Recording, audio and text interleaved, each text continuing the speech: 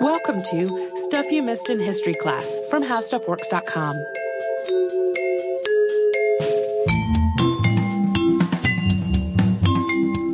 Hello and welcome to the podcast. I'm Holly Fry. And I'm Tracy V. Wilson. Tracy. Yep. It's time for delicious holiday snacks. I know. For some people that celebrate Christmas or other winter holidays, the snacks are the best thing about the season. I think Tracy and I have told the ridiculous story of us being two of the only people in the office during Christmas holidays one year. Yep. And making s'mores with, chocolate mousse peeps and peppermint bark and running around like we were wild animals. It was amazing. Because the sugar rush was more than we could handle. Yeah. But it was super fun. And even if you don't celebrate the religious holidays or even like the more cultural, like the people who are more culturally Christian and celebrate Christmas in a more secular way, like even if you don't do any of that, a lot of these things is the only time of the year that you really find them. Yeah, and yummy snacks are yummy snacks. But many of these snacks have histories that go back hundreds of years. But because of the nature of the subject, things get really confusing in a hurry because after all of the historical evidence is pretty much eaten. And so there's a lot of apocrypha going on. And so in the interest of examining the stories behind some of the most ingested holiday consumables, we're going to sort through that apocrypha and the known facts, and we'll probably all be craving something sweet and delicious by the end. Expectations management right out of the gate. We already talked about eggnog and its origins a bit in our eggnog riot episode, so we're not going to talk about eggnog today. We do have another drink, which is wassail, and we'll also cover candy canes and gingerbread. I'm excited because a lot of these things are delicious. So candy canes, bright and cheerful sticks of peppermint goodness, but no one really knows exactly where they came from. There are a lot of unsubstantiated stories about their origins, though, and 3 of them are the ones that are the most commonly repeated.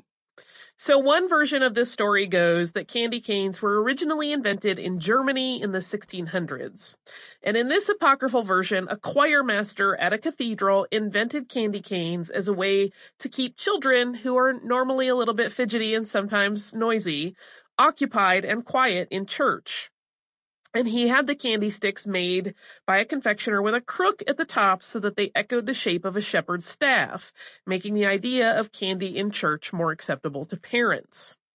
Sometimes this story is told along with color symbolism, that the choir master specifically chose white sticks of candy to represent purity and Christ, but there is absolutely no record of such a thing, and no one seems to know who this choir master was, even though there are an awful lot of details about his thought process.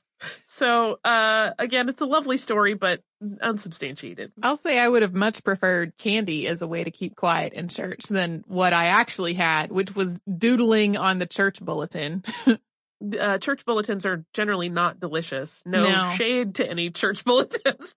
No, but I would draw on them. So another origin story attributes the invention of the candy cane to a particularly devout confectioner in the United States, specifically Indiana, who carefully designed the candy cane as an expression of the story of Christ.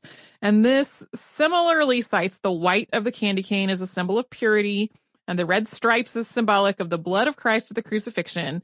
And then the cane shape, according to this version, is actually the letter J for Jesus.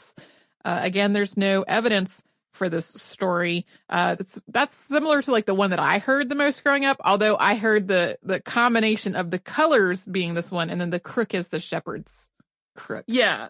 And it's one of those things, like, if people like to think of them that way, that's great, but like, there's not really any historical backing for that being how and why they were invented. A third story is less about the invention of the peppermint treat and is more about the introduction of it to the U.S. And this tale features a German immigrant named August Imgard. And according to the legend, Imgard put up the Christmas tree, the first in Ohio, when he decorated his in 1847. And it's said that Imgard's tree had paper ornaments and candy canes on it. At least that is how some versions of the story go. There are other accounts that say that it was actually a type of decorated Bavarian cookie that was used to grace the tree along with the paper ornaments, as well as nuts that were painted gold. Imgar does remain associated with one of the earliest Christmas trees in the U.S., although I think he is no longer referenced as the first Christmas tree in the U.S.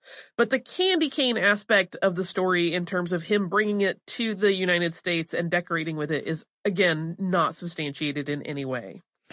As for the striped peppermint sticks themselves, they're clearly described in the 1844 book, The Complete Confectioner, Pastry Cook, and Baker by Eleanor Parkinson.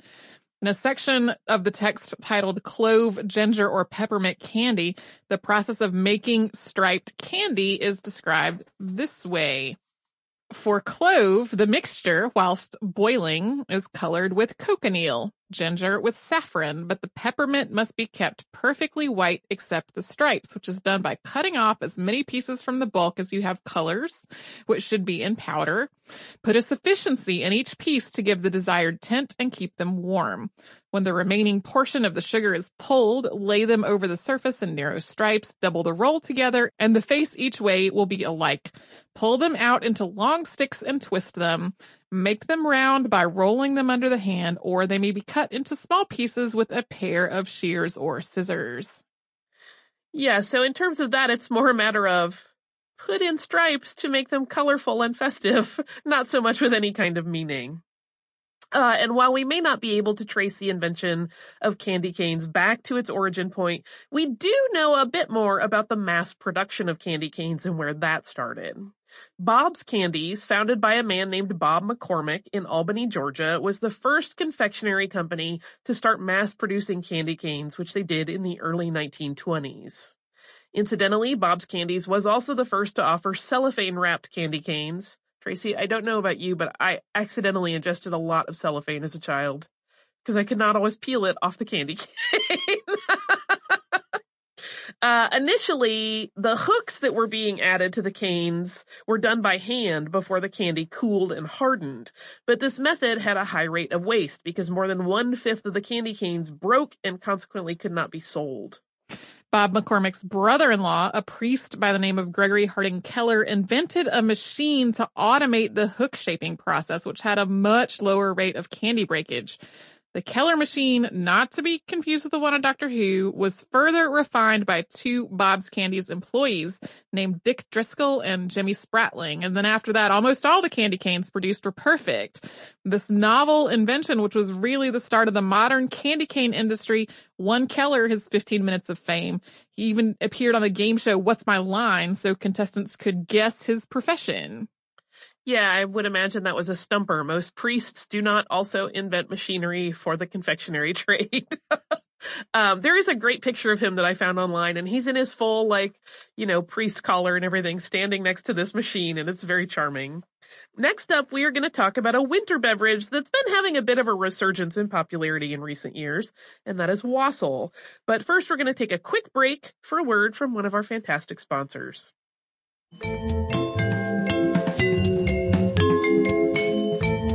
Okay, so if you're like me, for a long time, maybe you aren't sure if you've ever had wassail before. Odds are yes, because there are a lot of different versions of it. Like there's no one, this is what equals true wassail. So probably something you have had could fall into the very loose definition. And also there's a bit of confusion about whether wassail is a thing you drink or a thing you do. And it's actually both. And we'll get into that. It's a word that has pretty soft edges around its definition. Of course, there's also a wassail song, which I'm not going to sing to you because no one needs to be subjected to that. You might have heard it with the reference to wassail substituted out with another term. So it's the one that goes, here we come a-wassailing among the leaves so green. Here we come a-wandering so fair to be seen. Love and joy come to you, and to you wassail too. And God bless you and send you a happy new year. So sometimes a wassailing is swapped out for a caroling. And instead of to you, your wassail, it's something along the lines of glad Christmas or a Merry Christmas. Yeah, the really popular version in the United States that was recorded by Perry Como definitely subs out wassailing for a caroling and glad Christmas, and there have been other recordings as well that do the same. I'm not sure if that was because they didn't want any reference to alcohol or if it was because they thought people might not know what wassailing was, but in any case, it gets subbed out, but you know the song even if you don't think you do. It always makes me think of the version of Little Women starring Winona Ryder. And one of the earliest mentions of wassail as a form of toasting and well-wishing is found in the Old English epic Beowulf, most likely penned sometime between the 8th and 10th century. Its exact date is unknown. And the word is evolved from the greeting Vesheil in Old Norse and its Old English counterpart, Wassail, both of which convey a wish to someone for their good health or good fortune. But aside from a fairly clear connection to root words, the path of the wassail tradition through time is a very winding one with many branches. According to Robert Dors, writing for the Colonial Williamsburg Journal, it was England's Danish-speaking community that started using it as a toast, but it caught on so quickly throughout the country that by the time William, the Duke of Normandy, brought the Norman French army to the Battle of Hastings in 1066, which I have an episode about in the archive, the invaders believed that it was an English custom. Yeah, so even though it probably did not originate with natives of England, they adopted it so quickly that it's now very much associated with England. And one of the more specific origin stories of the wassail toast is the tale of Vortigern and Rowena. Vortigern, a 5th century British king, was allegedly struck with Rowena's beauty, and when she approached him and uttered the greeting, Wassail, he, after conferring with an interpreter, answered Drinkhail. And then the two shared a drink of spiced wine, which would have been a luxury item. And while this story is unverifiable, and it has taken on many variations throughout time, including versions that happened later where they were sharing a cup with a whole group of people, and there was also a play which was allegedly written by Shakespeare but was eventually revealed as a forgery. This exchange of greetings continues into modern time, although now it is not linked to romance as the original story was, but merely to revelry and merriment, like as a call and response to people to start sort of a drinking party. By the 13th century, this idea of a communal drinking vessel filled with wassail had become popular. This was a bowl of the drink, which you would dip baked goods into to soak up the wassail. And this is allegedly where the use of the word toast comes from, to mean a greeting before a group drinks together, because pieces of toast were sometimes dipped or floated in the wassail bowl. So, wet alcoholic toast. I'm just putting that out there. The wassail bowl became part of a roving street party practice in the 1500s. So revelers, also called wassailers, would visit homes sort of similar to the way that carolers might, offering drinks and well wishes. In some locations, wassailing was part of the pagan winter solstice festival Saturnalia. Dressing in disguise or inverting social roles was part of this practice, and it became a time when the wealthy would share their bounty with people who had less financial fortune. Although there were also accounts that suggest that the sharing had been demanded by drunken mobs rather than being offered magnanimously. Yeah, so some, versions of this were a case where people would pass this wassail bowl around, maybe get a little bit of liquid courage, and then go to the rich guy's house and demand that he share his wealth with them. Or it was, feudal lords would then kind of have the people under them come to their house and go, hey, you should share with us. That is a very, very watered down version of it. The pagan wassail tradition was also part of farming life in Britain. Farmers would drink to the health of their animals and their orchards, and they would leave wassail-soaked bread in trees or just pour the wassail directly onto tree trunks. And this could also involve groups of farmers and their families moving from one farm to another throughout the course of an evening to wish prosperity on the crops of everyone in the community. So obviously, all of these various iterations of wassailing also evolved to coincide with the different beliefs and celebrations in different areas. While there were pagan roots to some of the farm practices, which included the desire to ward off bad spirits from orchards, as part of Christian holidays, wassailing became part of Twelfth Night festivities. And in more relaxed definitions of wassailing, the word has been used in a modern way to refer to almost any instance in winter where neighbors visit each other and bring some sort of wassail or other libation to enjoy together. Yeah, like I said, it's got very soft edges on the definition of this word. And all of this drinking around the holidays, we should point out, was not always looked upon as good cheer. So in both England and the North American colonies, where the wassailing tradition had moved along with the colonists, 17th century Puritan church leaders were not enthused with the practice of drinking to celebrate a Christian holiday. And the crossover with Saturnalia on the calendar further rankled them.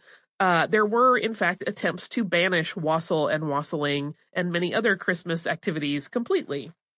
While the practice and the beverage survived, and they were romanticized in 19th century literature as part of a traditional English Christmas celebration, carrying a giant bowl of punch door to door is maybe a little too cumbersome to remain a popular practice.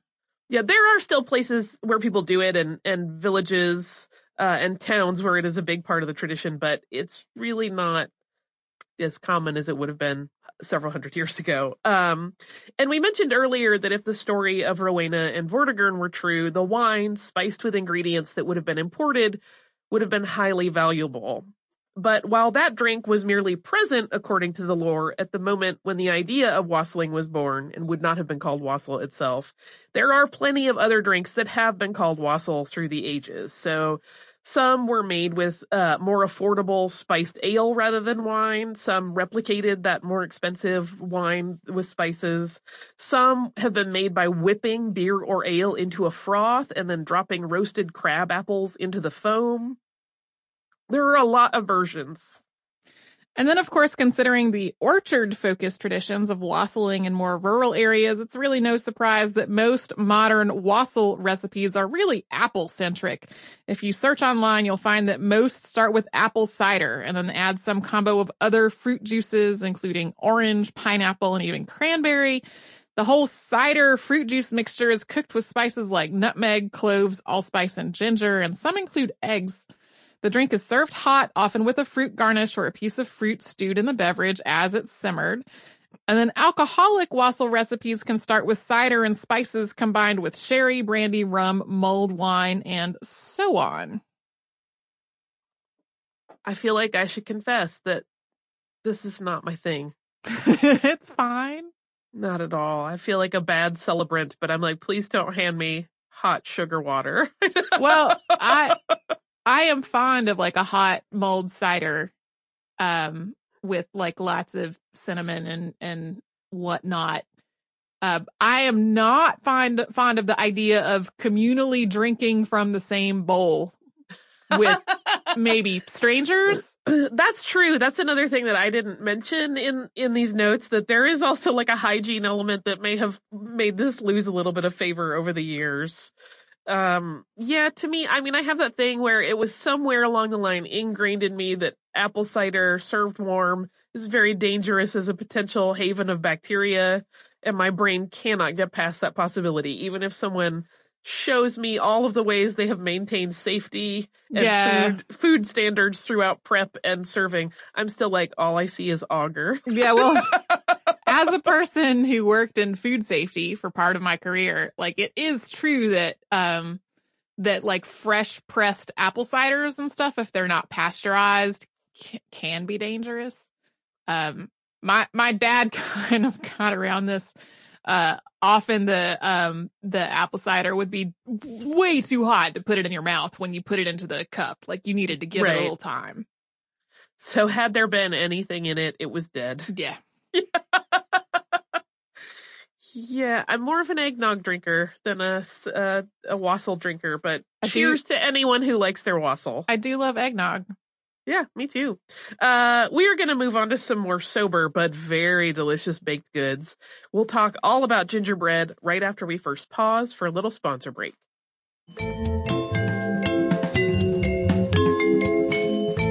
Gingerbread is closely associated with Christmas celebrations, but its history is truly international, and it is not tied in its origins to any holiday. Gingerbread has been popular in some form or another, we'll talk about its many forms, for hundreds of years. There is even a reference to it in Shakespeare's Love's Labour's Lost, because it was so wildly popular already by the 16th century. The earliest known existence of gingerbread is all the way back in ancient Greece around 2400 BCE, where it was used in ceremonies. Ancient Egyptians also used some form of baked ginger-spiced food in ritual customs. The earliest known instance of an Asian baked good cooked with ginger is from China in the 10th century. Yeah, Asian countries were using ginger in all kinds of other ways, but this is specifically to baked goods. And we know gingerbread was in Europe by the 11th century, possibly, almost entirely likely, brought back from the Crusades. And for the remainder of the medieval period, gingerbread's popularity grew and it spread throughout Europe, and it actually became a staple at festivals. But through this early period, while words that equated roughly to gingerbread were being used in various languages, it did not really refer to what we call gingerbread today, and there really was not a consistent meaning for it at all then. So sometimes it would simply be referred to preserved ginger that was edible. Early versions of gingerbread as a baked item in Europe included ginger, of course, but also ground almonds, stale breadcrumbs, rose water, and sugar. And then this made a paste that could be pressed into molds before baking, and the dense mixture retained the shape of those molds really well. And as gingerbread's popularity grew, so did the variety of shapes that it was baked in. And the level of detail that was used in the molds also got a lot more intense. And it wasn't long before animals and flora were crafted from gingerbread. Soon, this baked treat became a way to mark current events and theme the gingerbread to specific celebrations. By the 15th century, though, the various translations of the word gingerbread all started to refer to some sort of ginger cake, with varying degrees of denseness along the spectrum between spongy cake and hard cookie. Even today, the term gingerbread can refer to a cake or a cookie, and recipes really vary pretty greatly. You've probably had thin, crisp ginger cookies, thick, bready cookies, and everything in between, with bakers experimenting and regional ingredient differences that have led to a huge wealth of different kinds of gingerbread. And over time, of course, the recipe shifted. By the 16th century, flour was used instead of breadcrumbs, and eggs and other sweet spices were incorporated. And it was actually during the 16th century that the first gingerbread man was allegedly baked. So according to accounts, Queen Elizabeth I had miniature gingerbread replicas of prominent guests baked. And so when they arrived at court, the visitors were presented with their tiny, tasty doppelgangers. That might creep me out a little bit. They were apparently delighted. Okay, good. It was a cute little thing, not something spooky. I'm just imagining like a very meticulous Uncanny Valley kind of gingerbread representation of myself given to me to eat. That might be weird. So gingerbread had also become a token of luck, was sometimes given to knights by ladies wishing them well in tournaments. Hard gingerbread was also crumbled and used as a topping on other foods, not for luck, but to hide the scent of items that had maybe lost their freshness. Ginger to the rescue again. They're allegedly meat that was maybe starting to turn would sometimes be treated in this way to cover its smell. And additional gingerbread lore started to crop up. So some believed that if a maiden ate a gingerbread man intended to represent a husband, that it would put sort of cosmic forces of luck in motion to bring her a marriage. Ginger is also well known as a stomach settler, so it's not surprising that by the 1500s, gingerbread was also being touted for its ability to soothe your tummy. Henry VIII is said to have hoped that ginger baked goods would stave off illnesses. I mean, I have to wonder if that's just a case of like, this is delicious. It's medicinal. I don't know. I think there is some definite suggestion that chewing candied ginger can help if you have motion sickness. Oh, for sure. I'm literally meaning Henry VIII going, gingerbread cures all. Oh, for sure. Yeah. Gingerbread became so beloved in England that entire fairs popped up just to celebrate it. So it had been sort of a food that was served at other fairs and festivals, but eventually there were literal gingerbread festivals. And the gingerbread morsels that were served at these events got the nicknames fairings. For the wealthy, gingerbread was even decorated with gold leaf, and the idea of gingerbread became associated with finely detailed design and luxury. Yeah, even today, sometimes you will hear of houses being built with gingerbread style details, and usually that means very sort of meticulous, slightly I want to say fussy, and that can have a negative connotation, but that's not my intent. Just with a lot of, kind of ornate work on them, that is still used as a reference. And in the U.S., gingerbread is a tradition as old as the colonies themselves. George Washington's mother's gingerbread recipe is still shared and baked. Our previous guest that was on the podcast, Anne Byrne, included it in her book, American Cakes. And after the colonies gained independence from Great Britain, gingerbread baked into the shape of an eagle actually became popular. And some American politicians over the years even took gingerbread on the road to share with prospective voters in an effort to gain favor. Gingerbread cookies in German traditions took on a role that was similar to that of conversation hearts traded in the U.S. around Valentine's Day. Lebkuchen, as these cookies are called, are often heart-shaped with little sweet nothings style messages written on them in icing. In cities throughout Germany, as well as Poland, Russia, Hungary, the Czech Republic, and France, gingerbread became so revered and so vital to regional culture that gingerbread guilds were established. And in some European cities, antique gingerbread molds are still on display in museums. They will occasionally also press beeswax into them to make limited edition ornaments that are super duper popular. Germany is also the home of the first gingerbread house, often said to have been inspired by the candy house in the Grimm's fairy tale Hansel and Gretel. That story was originally published in 1812 as part of the book Grimm's Fairy Tales. And there may also have been gingerbread houses even before that, as far back as the 16th century. But the Brothers Grimm's writing made the cookie domiciles more popular. Yeah, they really exploded in terms of their popularity after that came out. So from Germany, the tradition of creating feats of confectionery architecture spread, although it never really caught on in Europe in sort of the widespread way that it did in the United States, where gingerbread houses are really popular now. Today, gingerbread houses are so popular that there's ongoing international competition to build massive ones that are as large as real houses. The current record holder is a house built in 2013 in Bryan, Texas by a group called Traditions Club. And then that house is 60 by 42 feet, which is 18.3 by 12.8 meters, had more than 2,000 square feet of interior space. Visitors could pay to have a visit with Santa Claus at the house, and with all the proceeds going toward a new trauma center at St. Joseph's Hospital. That is a lot of gingerbread. It's a whole lot of gingerbread.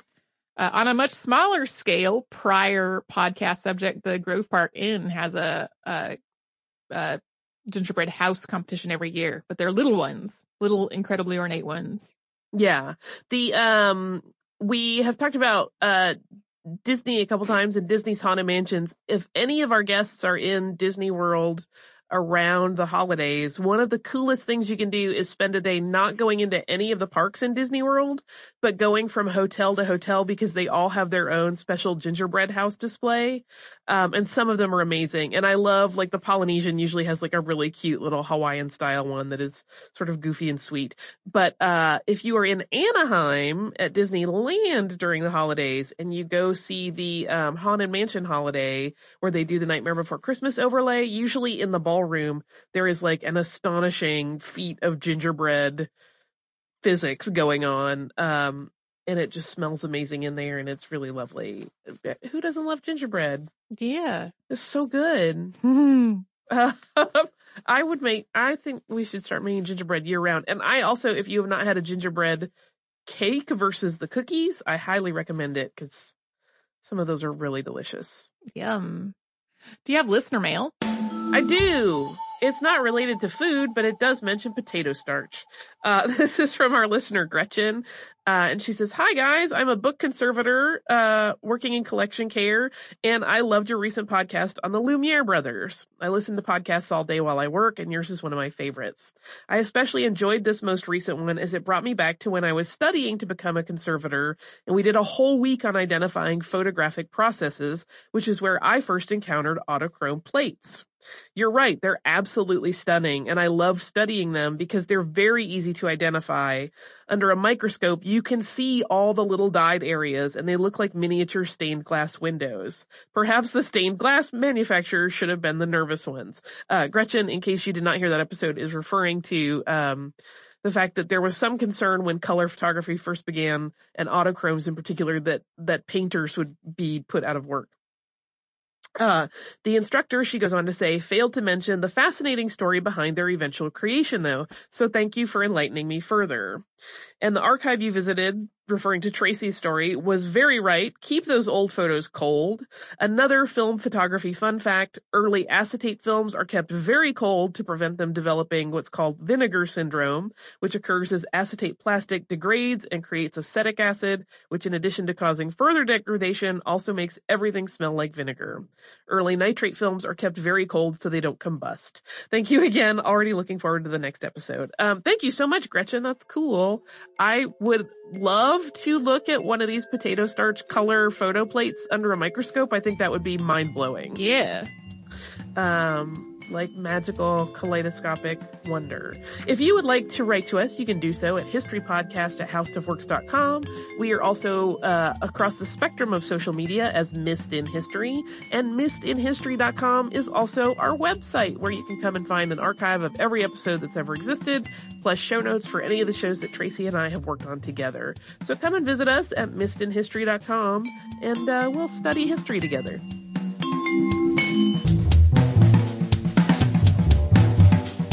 For more on this and thousands of other topics, visit howstuffworks.com.